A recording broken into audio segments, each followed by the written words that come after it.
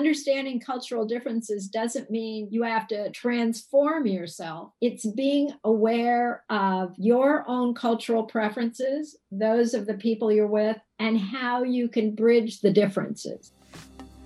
Welcome to the Going Global podcast, brought to you by Globalization Partners. Hire anyone, anywhere, quickly and easily.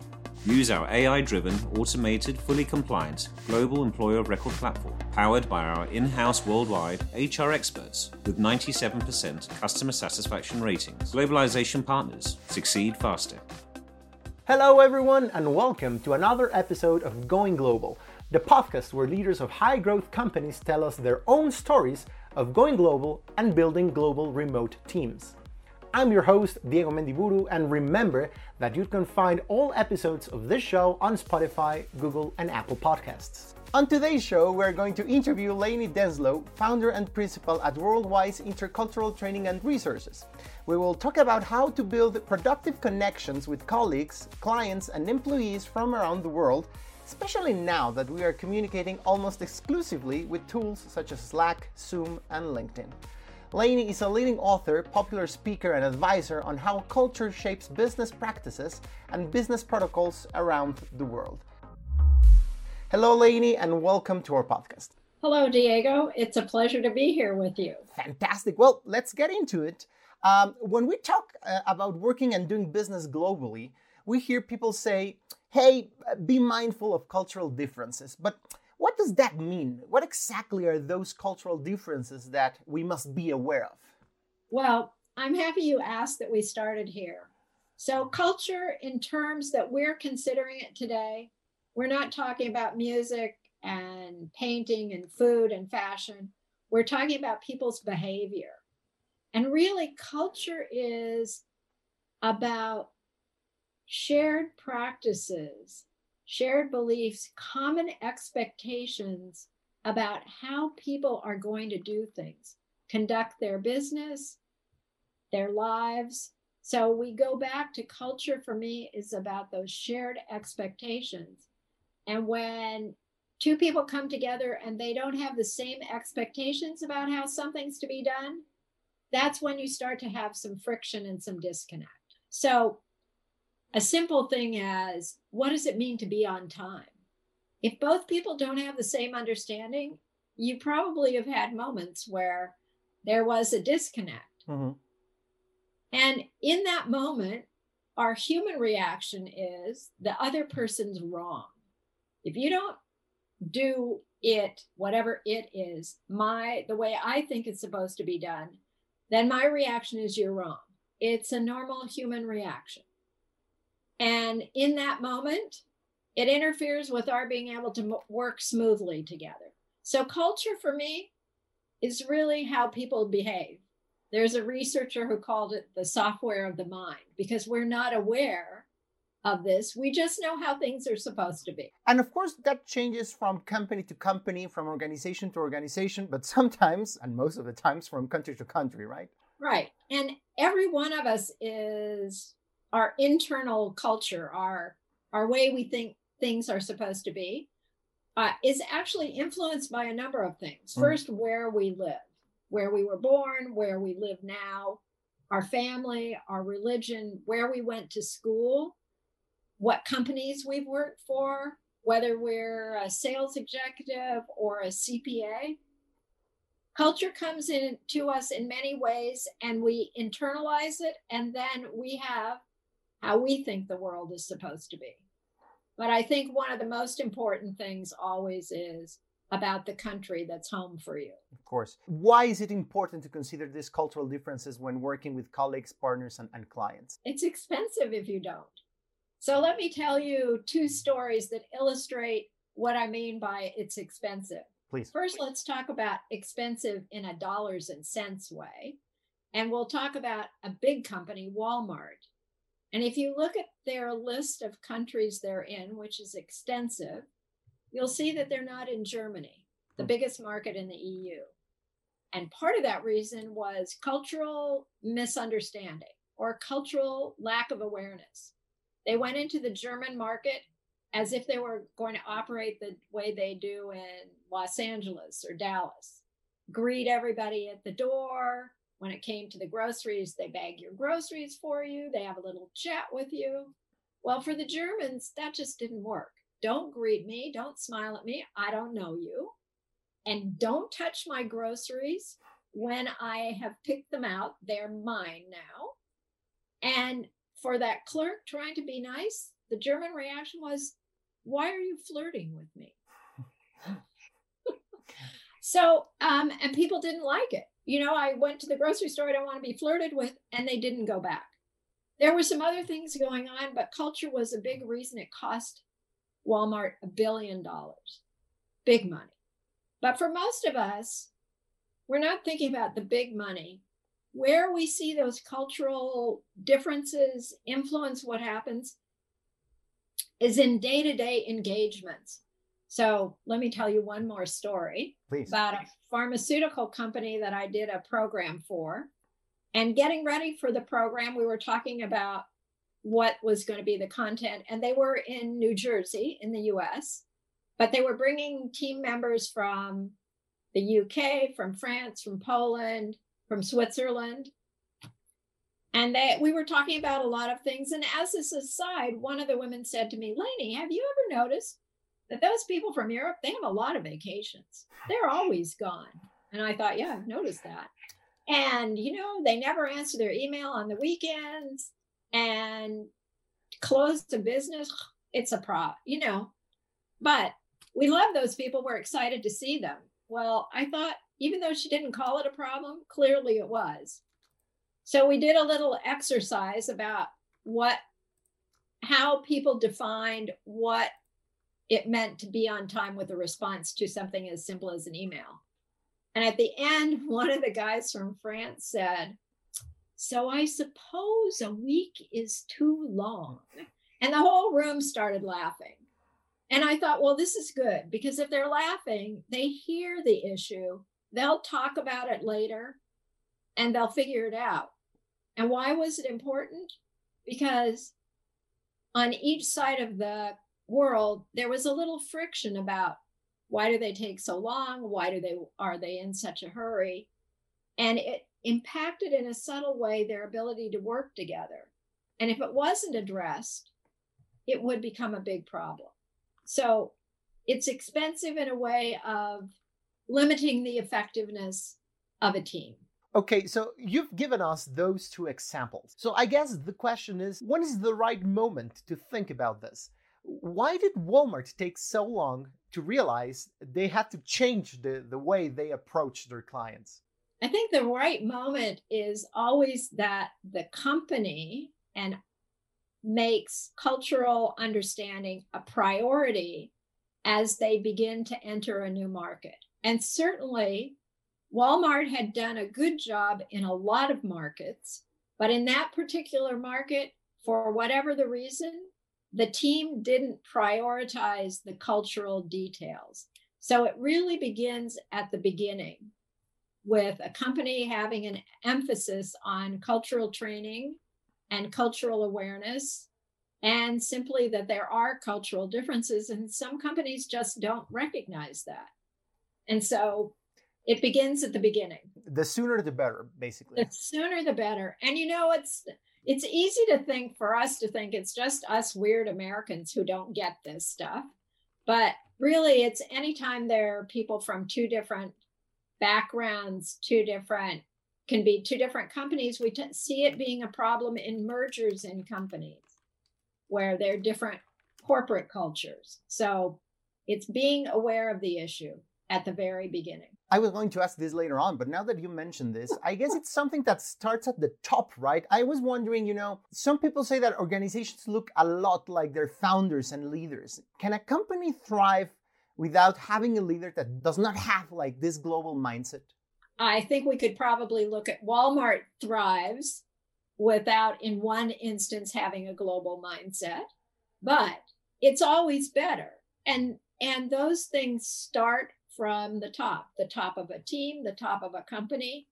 And one of the issues, in this sort of a side note, but one of the issues of building a global team is if you need people at the top who believe that a global team is important and they're going to add richness to their experience and support people and train people from all over the world. Well, of course, you have been advising companies for a long time, so you probably have a list of anecdotes of the most common cultural miscommunications that happen when entrepreneurs start doing business internationally. They don't expect it to be different. That's the biggest cultural limiting factor. I have a friend who used to run factories for IBM, Brazil, Switzerland, all over the world. And he said the problem with Americans, I'd like to think we aren't the only people who demonstrated this, is they would come to a new place and they would expect to do things the way they did at home. Business as usual, as you would say. Yeah. Well, we used to say, you're not in Kansas anymore. Kansas, is a Midwestern state here. And that was the biggest problem that he saw, was that people, wherever they came from to a new market, expected it to be similar to what it was at home. And it's not.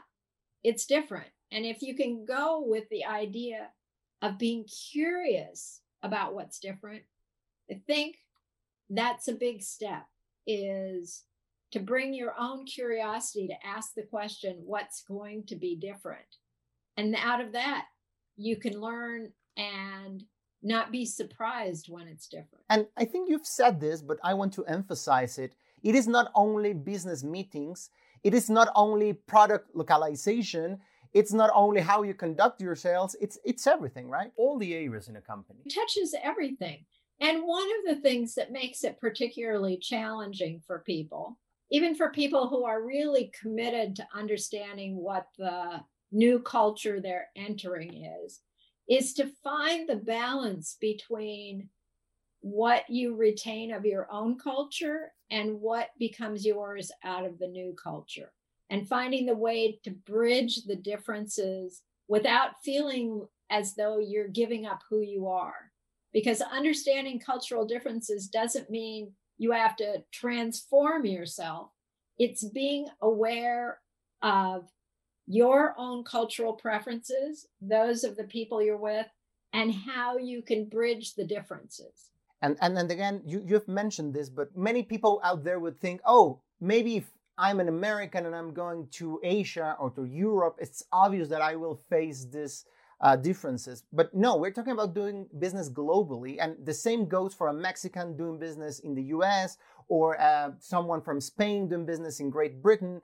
It is truly a global market out there. And you have to be aware that anywhere you go, you will face people with a different cultural background. Yes, but I want I want to add one more little wrinkle here, is that because we're so global, it's easy to think, okay, I read a book and it says the people in America or Mexico are this way. But because we're so global in terms of education, travel, being able to see online, people aren't necessarily exactly what you think by reading a book. And let me tell you a story about that. So I have a colleague here who is in the tech world, and she's here, I'm here in Silicon Valley. So she had clients coming from Japan, important big clients. So we had a bunch of conversation about how to make them feel welcome. And one of the topics was where to take them for lunch.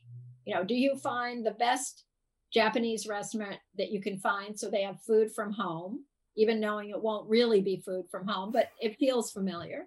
Do you take them to the hot new restaurant in Silicon Valley and show them what we think is the best? So she decided to give them a choice.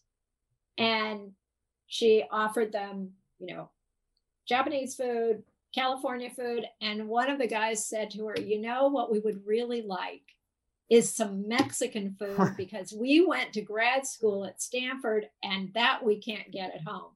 So you have to be prepared for the people you're with to be global too. Expect the unexpected, right? Expect the unexpected. And that's why I come back to what I always think is one of the most important things you can bring to a new situation is be curious.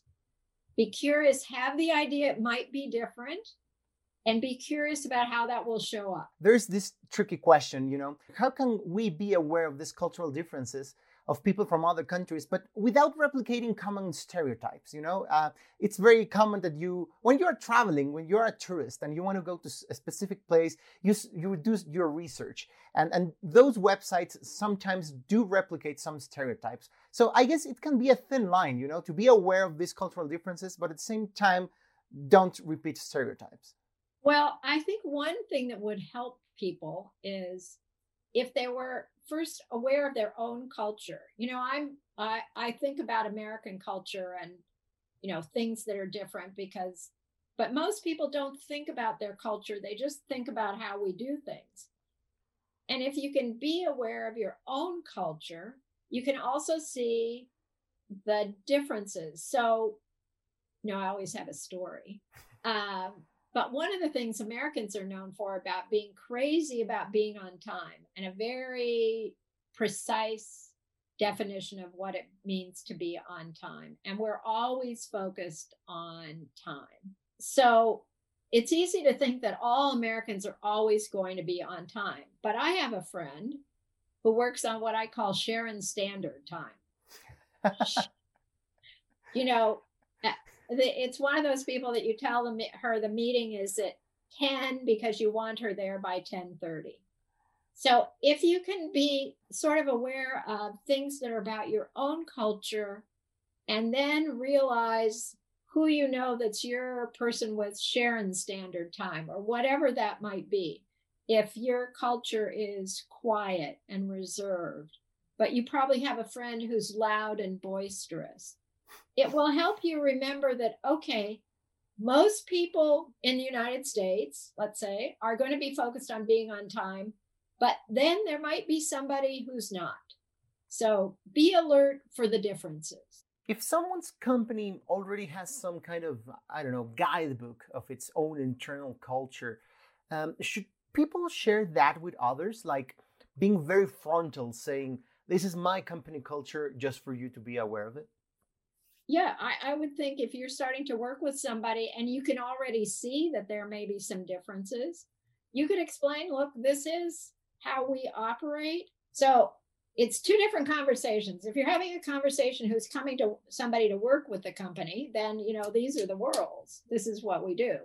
If it's a company, somebody from a company that you're starting to be part of a network with, you're going to collaborate with, you can always frame it as, tell me what the rules are within your company, because I want to share with you what the rules are in ours so that we can make sure that we can work well together. So it's about sharing information so you can find ways to be comfortable together. At least that's how I would think about it. So if we were in a normal situation, I would ask you maybe for specific recommendations on how to conduct, for example, a business meeting in another country. But part of why we're talking today is because we're not living normal times. We're in the middle of a pandemic. And this pandemic has changed a lot the way people communicate. Is there some sort of remote work etiquette, some sort of playbook on how to be aware of these cultural differences, even if you're working from home on virtual platforms? Well, I think you have to remember that human beings, even on a virtual platform, are still human beings. The more you're aware of cultural differences, the more you can sort of bring that awareness to a virtual world. So what I'm thinking about is a difference between Americans, because, I'm most familiar with those people, and almost everybody else in the world. So one thing that's very distinctive about Americans in business culture is we're very much focused on task rather than relationship. So even in an in-person meeting, we're about get on time, stick to the agenda, move through the list of things to talk about. And yet we know that people from around the world are much more comfortable building a relationship first, right? Getting to know each other. And so one of the things, whether when we're on in a virtual platform, is how do we allow some time for that getting to know each other? When you're in an in-person meeting, often there's a few minutes conversation beforehand, or you can hang out for a few minutes afterwards and talk about how are the kids and how your favorite soccer team is doing. It's harder to do that in a virtual way. And it's important to find the way to have those moments where people can connect, to be aware that one of the things that's difficult for everybody in a Zoom or Teams or whatever platform you're talking about is this direct eye contact all the time.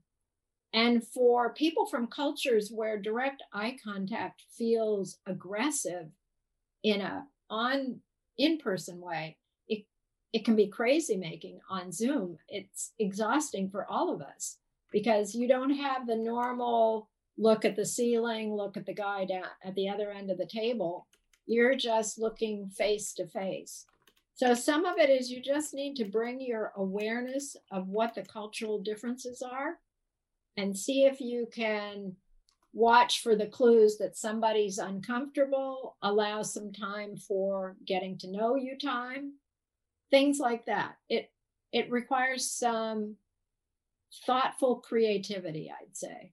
Now, for everyone out there hearing this, they're probably already very excited and agree with everything you've said and are very aware of the relevance of the culture. But what should they do? Should they go outside and hire a cultural expert? Do they have to approach a specific consultant? What is the first step towards doing this and in a formal way inside your company or organization? Well, there are lots of consultants out there. There are companies who do this. There's some really great, I can't find the word right now, tools for assessing your own culture as in relationship to other cultures. I always suggest that people look at the work of interculturalist named Richard Lewis because it's easy to understand. There are lots of books out there. There's a fun book to read called The Accidental Nomad. It's about doing business in Asia when you bring an American mindset and how challenging it can be. There's no one answer. It depends on whether people are trying to learn some things independently or whether you're talking about a company who's going to contract with a consultant or a consulting company. There are lots of resources out there for people to find that can help them at whatever stage of exploration they're at. To add up to that, I mean, should a big global company have a specific person to be responsible for this strategy of being aware of the cultural differences? I mean, who should be that person responsible inside the organization of a company in case something goes wrong? Who to blame? So I'm laughing, of course, because I think, of course, there should be a specific person, but that's just not realistic. It often comes, this kind of training, cultural awareness training, diversity and inclusion training to get broader, often falls into staff development in whoever, maybe it's part of the HR. Sometimes it's driven by a sales team who is beginning to encounter other people and bring in a consultant to work with the sales team as they go broadly. It depends on the company and the structure, but the most important thing is that somebody at the top needs to believe it's important. And that's what it all flows from. You've given us some examples and shared some anecdotes on companies that they didn't do their homework well. But can you give us an example of a company or organization that was truly successful because they did have this cultural sensibility? You know what comes to mind for me is IKEA, whose founder said, the farther the new country is that we're going to enter is from us, the more work we need to do beforehand to understand the culture. And it's that kind of mindset that makes a difference. And that's how successful people look at it. And I think you can look around the world and see lots of interesting companies, big and small, who have been able to build a successful footprint. But sometimes they're small companies that we don't know a lot about, but they're the ones that are around for a long time. They take their time. You know, one of the important things is to take your time to get to know the place, to get to know the people. And one of the things we see successful companies do is bring staff from what is abroad, whether that's if your home country's in Paris or in Beijing or in LA, bring people from other parts of the world to the home office to see what it's like there. Somebody said, we talk about having off-site meetings to bring everybody together, but the most successful ones are the in-site meetings to bring people to the different offices so everybody can see each other. And that is a really creative way to get people to bond and connect and understand each other. Yeah, and I would add probably that's a great way to create your own company culture with everyone inside the company involved, no matter where they are or where they live, right? Yeah, exactly. And if I come and see you in your office or you come visit me in my office, we're going to have a different understanding of how we work. And think about that when your office is 50 people, how many people you can touch just by being there for a couple of hours. It makes a difference. So we are reaching the end of the interview, but I have still a couple of more questions. What kind of businesses benefit the most from having a better understanding of the cultural differences of their potential clients and partners? Some people may think that some business may not need to be that aware because maybe their products and services don't need to adapt to specific markets.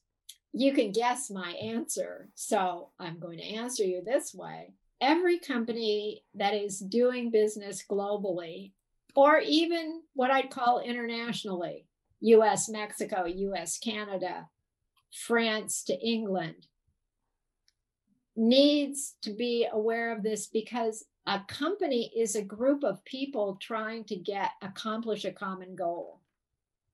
And if you want people to be able to work together, they need to have some understanding of each other. So every company can benefit from this. I agree. You're not surprised to hear me say that. No. I mean, obviously, even more so in this moment, any business has to have global ambitions because, your local market will eventually saturate. If you're really, really successful, you will saturate your own local market. So you have to look elsewhere, right? And your customers are, exactly what you're saying. Your customers are going to come from other places. So you've already mentioned some resources, but can you maybe give us a couple more resources for improving our international communications? Maybe some books, websites, webinars, things like that? Yes, I can actually. I always go back to Richard Lewis, and I can send you a link so that you can share with people from your podcast. If people do a Google search for the Lewis model, dimensions of behavior, there's some really terrific books. There's a company called The Cultural Detective that does some really interesting work and has some interesting blogs and postings. There's a company called TMA Worldwide. And both of those companies are big companies that have lots of tools for assessing your culture, the culture of other people, helping you learn about your own culture as it compares to other people. Those are two companies that I think do really interesting work. So you can find them online. There's a podcast for American companies called The World, helping us look at the world more broadly. I told you I like the book, The Accidental Business Nomad. It's a very lighthearted but very insightful look at some of the challenges of entering a new market, written by a man who did the work. And then if you want, I can send you a list of books. Richard Lewis has books. There are lots of books. But of course, Lanie, a lot of people will want to reach you after hearing this conversation. So where people can find more about you and how you can help them be more conscious about the cultural differences when doing business globally. I actually should do a little marketing and tell you that there are 2 books of mine that people could read. One's called Working with Americans, the 2nd edition, and one's called Worldwise, What to Know Before You Go. And people can find me on LinkedIn. They can find me at Lanie@worldwiseonline.net. And I would be very happy to hear from anybody who's shared this podcast with us. Well, Lanie, that's the end of the show. Thank you very much for sharing this conversation with us and our audience. And hopefully we can talk again. And maybe after the pandemic is over, but hopefully sooner than that, we can talk about more specific examples now that we go back to offices and having more real life contact about how to be culturally aware when doing international business. That would be terrific. And then we can talk about what we've discovered as we've traveled around. So thank you very much. It's really been a privilege to be on this podcast with you. It's been lots of fun. So thank you very much. I'm glad to hear that. Thank you very much, Lanie. I hope you enjoyed today's episode. Remember that you can find all episodes on Spotify, Google, and Apple Podcasts. If you're planning to hire a new global team member, Globalization Partners makes it easy to onboard international talent in a matter of days. Go to globalization-partners.com to get started. This is Going Global, presented by Globalization Partners.